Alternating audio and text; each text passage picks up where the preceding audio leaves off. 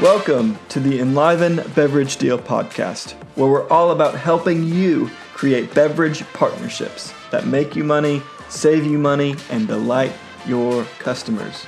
Week by week, we take the guesswork out of pouring rights. I'm your host, Tim Harms. We've got a great show for you today. Stay tuned.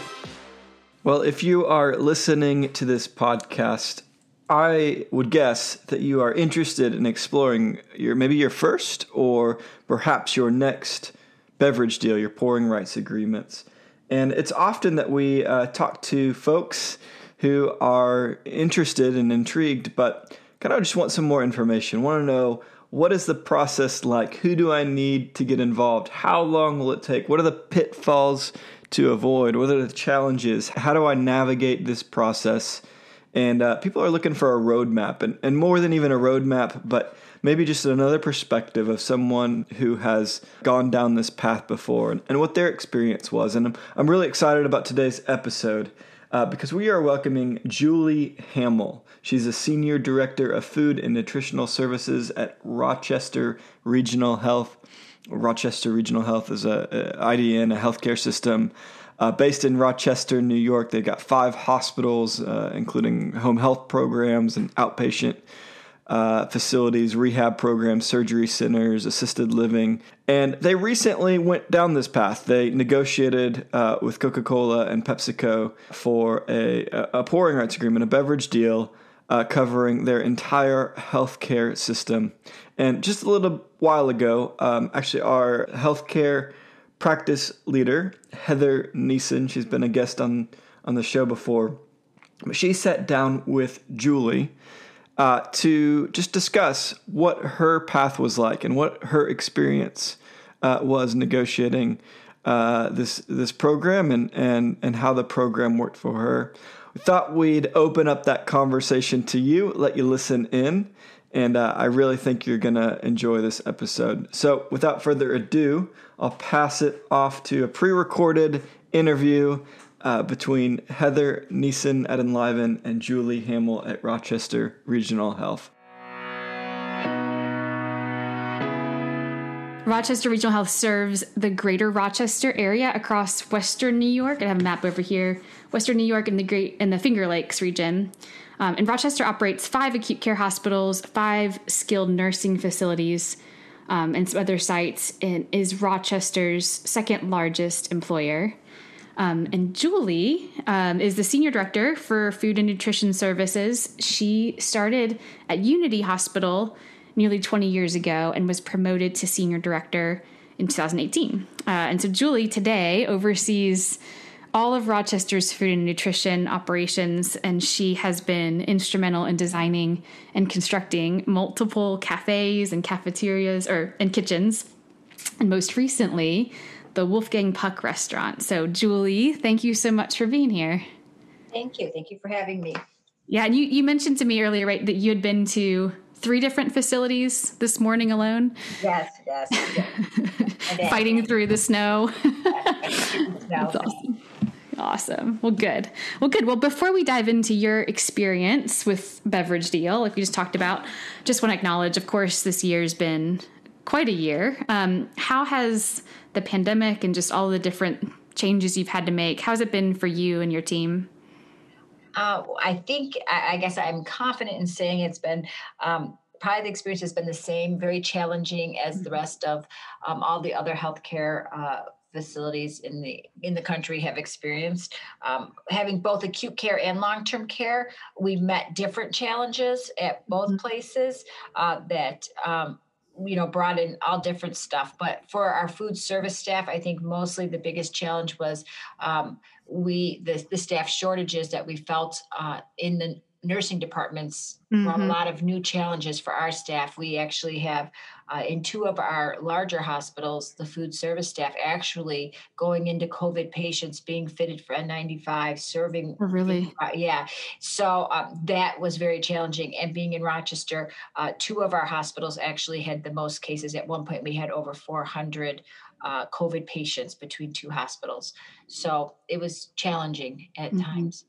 But we're seeing that go down. So Yeah. And in your role doing food nutrition, still getting meals to patients and still needing to operate, right? I mean, there was not really a decline in your need for services. Yeah. Oh, actually, in our census was all of our census in all of our locations were actually higher than average. I mean, there was just so many patients, we were, taking single rooms and making them double. And so, yeah, it was a challenge. Yeah, absolutely. Well, I know when we've spoken throughout the year, you've been always in the office. And like I mentioned, we're remote and we just are really, we don't take it for granted. And we really thank you for just going into the office and serving all these patients like you do every day. So thank you. Yep. Awesome. Well, good. Well, let's take us back in time to the beginning of 2020. So we met in person, which is crazy, in January of last year. So tell us a little bit about what was going on in January of last year that caused Rochester Regional Health to explore a beverage deal. Okay. So you had mentioned in the beginning a little quick, we merged in 2014, and it was midway through the year that the merger began, which was going to be a 4 to 5 year merger. It started with 2 hospitals, and gradually we added and got to the 5 hospitals and 5 long-term care facilities. So during those first few years, merging vendors and picking, who we were going to go with was not really top priority. It was more just basically staffing and those kinds of things. But as the years got closer, we finally, I think it was in 2018, decided to come up with one primary vendor for our food service. And we started for our food, and then looking at our produce and our bread and all of that. Eventually it got down to, okay, now we're into Pepsi, Coke, because half of our facilities, literally half of the facilities were Pepsi and half of them were Coke. And at this point was causing some conversation amongst staff, because why, when I'm over here, can I get this? But when I'm over at that facility, I can't. And we started to see a lot of the staff crossing over and going to multiple facilities and working. So that's where it became an opportunity for us to decide. That's right. It's a hard decision to make when you're just sitting there with purchasing. And so having the opportunity to work with you guys helped us make a really good decision. It made it a lot easier. And I guess it by default of your title, it makes sense why you were involved. But we had a couple people that were all involved. So maybe how did you guys decide on who would be part of that decision? So all of our contracts always have to go through purchasing. And so we definitely had purchasing drove it. They began the process for us. But it ended up being myself and purchasing who worked on it along with you all. But then once we got down to the actual facilities, we started to bring in each food service manager or retail manager or director from each facility. So the group grew, but in the very beginning, we kept the group fairly small with just myself and the 2 representatives from purchasing that would, get involved with contracts and all of that. Yeah, and it seems like you maintain a really good relationship with each of the sites, like the directors on site. You talk to them all the time and have good communication. So you're probably a great point person to kind of gather the feedback and the requests. So great. Perfect. Okay. So thinking back to that time too, I'm imagining us sitting around that little table. But thinking back to when we first started talking, was there anything in particular you were worried about, or did you have any kind of fears going into the project? I don't really think I had fears. I think at the very beginning, when we first met, everything was it was so spelled out for, this is how the process is going to go. I think maybe the biggest concern of mine at the time was that we were so large. We had vending machines. We put vending into it. We had gift shops. We had, doctor's offices, just so much. And it was are we going to capture everything? Is everything is everything on the paper? And actually it was. And I think the other thing at the time when we first met was that there was plans for, us to be able to tour the companies through, and everyone was going to take a look. So in the very beginning, no, there really wasn't any concerns until COVID hit. Right. And then at that point, it was like, oh my God, how are we going to do this? But we did it, and we did it great. It went well. Yeah. No, that's a great point. You're right, Julie. In a pre-COVID world, we love to have the beverage representatives come to each organization and show samples and taste it, and then the headquarters for both companies, we've done site visits. So you're right. So COVID hit, and you're right. I think we were chatting a lot during that time. How did it affect the process for you all? Obviously, we couldn't do those tours, but in what other ways did you feel like it affected the project? I think we had a great opportunity in the very beginning that we were able to, at least with Enliven, and do the tours. Mm-hmm. That's right. Yes, and we went around, and I spent two days. I think we did it, actually in a day and a half. Oh my God, we went to every facility. Yes. COVID was just starting at that time. You guys were able to take, I forget who it was who came. Monica on our team. Yeah. Yes, Monica and I. And she took pictures of every location, of every piece of equipment. We documented everything, and we did that all in a day, or in 2 days, but a half day, 1 day and a half day, because it was snowing and she needed to get out. Always snowing in Rochester. Yeah, always snowing. And, but we did, and there was a lot of picture taking and a lot of time spent and a lot of note taking. So she had a very good idea when you guys were ready to work with the companies, with Pepsi or with Coke, on what we needed for equipment, where it was going to go. We had a really good understanding of that. So when we went into the part where normally they would be able to come and see, and they wanted to, they couldn't come in the buildings. So they really had to go on that information, and it worked.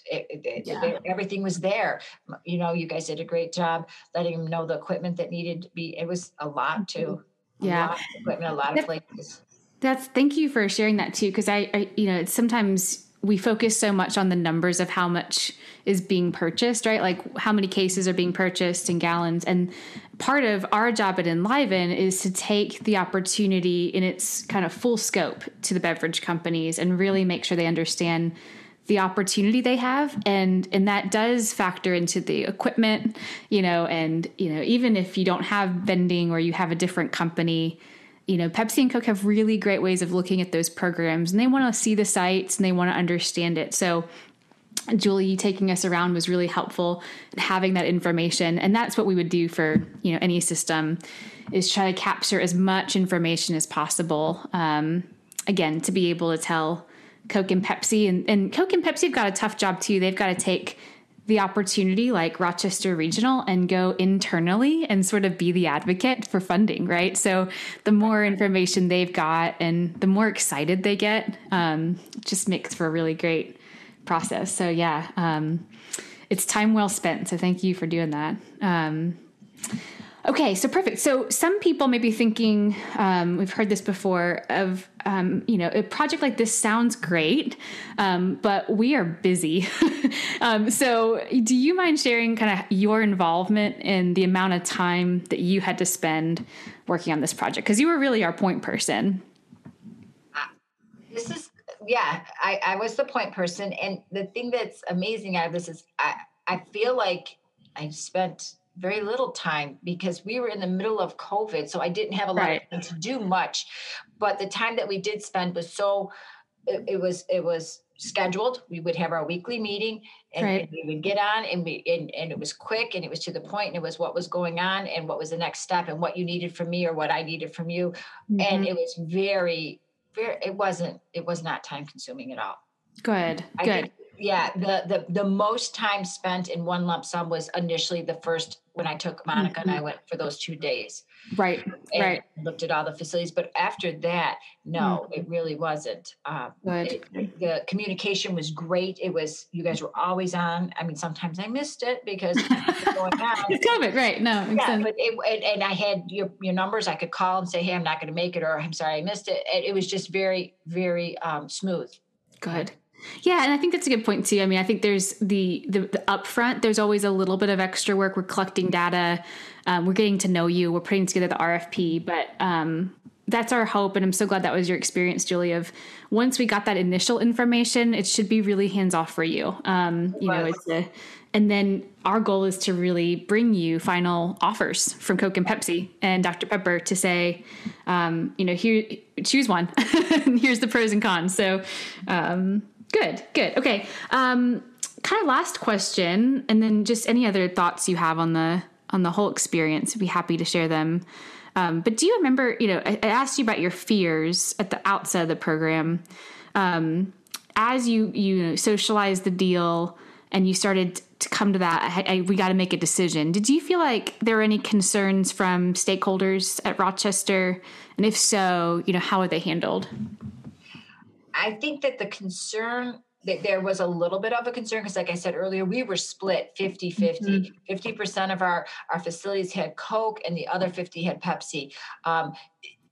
It's just like anything else. There's always going to be somebody who says something, but there really wasn't. I think that administration and sharing with administration the savings that we were seeing as a system and understanding why we were doing this, really, we were very honest. If staff came to us and said, why now? Why are we changing this facility to Pepsi? The reason is that we're doing, an exclusive pouring rights in contract. We are saving the system money, and it's amounting to significant dollars. Mm-hmm. They were very understanding. Yeah. They really were. We haven't had any really, truly issues. And I think actually our CEO would have, wasn't really particularly fond. He was like, I would rather stay with the Coke, and he's fine with it. Everybody's fine. Good. And I think the only other concern that we probably had was that with the exclusive pouring rights, we used the Pepsi products up on the patient trays. And the managers at the facilities were like, oh my God, this is going to walk. The people are going to be taking it left and right. They're going to be drinking it. And we have not seen that. I mean, yes, you're always going to get somebody who's going to do, but we have not seen this huge uptick in our usage for our patient care or anything. And if anything, we've heard positive comments back from patients. They like to see, to see that name brand on the tray. Yeah, it makes people feel like, it's silly, isn't it? How like just a branded soda can make people feel like the experience is better. But you actually mentioned two really good common fears, right? Like, with the product walk, because it's now not an off-brand. And we haven't really seen that. So I'm glad that that's been true for you guys. And then, there's always that fear around, I'm taking away someone's favorite beverage. Like, but I think, what we've seen, and it sounds like what you've seen too, is that people, while they may not be able to get their favorite beverage because those portfolios are so big, they're like, well, I would normally get my favorite diet soda, but look, there's a sparkling water I want to try. And so it almost opens up that opportunity. So sometimes there is pushback. People love their products, but often it's not as big a pushback as people kind of imagine, I think. That is really a very accurate statement, because that is one thing we did do in some of our larger locations. We concentrated more on new things that they had not seen. Good. Yeah. Even in our current locations that had Pepsi, we brought in the bubbly, waters. We brought in waters, and we featured those, and those things were exciting and new. So I think people were surprised. I was pleasantly surprised when you really sit down and take a look at the product line and how large they are, and the opportunity. You don't realize that when you just have your Pepsi or your Coke person coming in, salesman coming in once every, month or something like that. You don't realize all the things that are out there. Yeah. And we also wrapped our coolers, or did, really neat things to make it look different and exciting. I should have put a picture in here. Julie and her team got, they have a deal with Pepsi, like she's mentioned, and they were able to get these really neat cooler wrappers that have Rochester's logo on them, and then a different, I think it changes, right, per season, of like the messaging, and highlights different products, which is just fun, especially since you've been a part of so many cafeteria designs. You got to keep it fresh and relevant. So this can help you do that too, without having to spend any of your own money. It's just nice to have a partner to come in and do that. It was wonderful. A great experience. Good.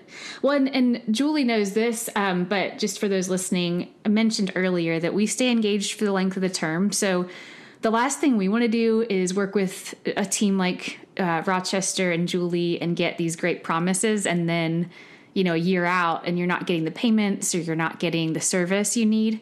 So Michael and I work with Julie and her team still today, and we will for the length of their contract, and any kind of issues that pop up. And we've had a couple, just run-of-the-mill issues that we've got to iron out.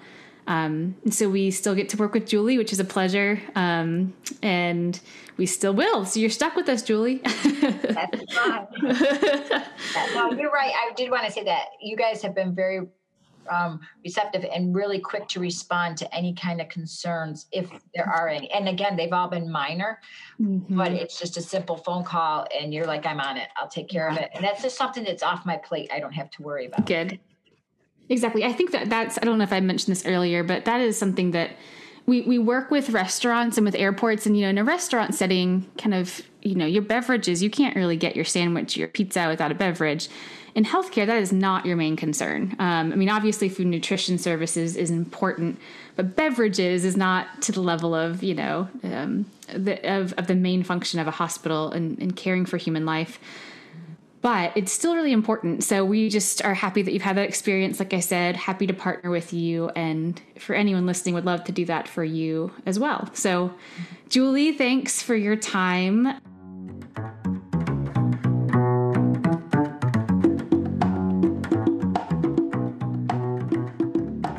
Thanks everyone for listening in. Hope you found that informative. If you have a burning question about your beverage negotiation or partnership, we'd love to hear from you and answer it on this podcast.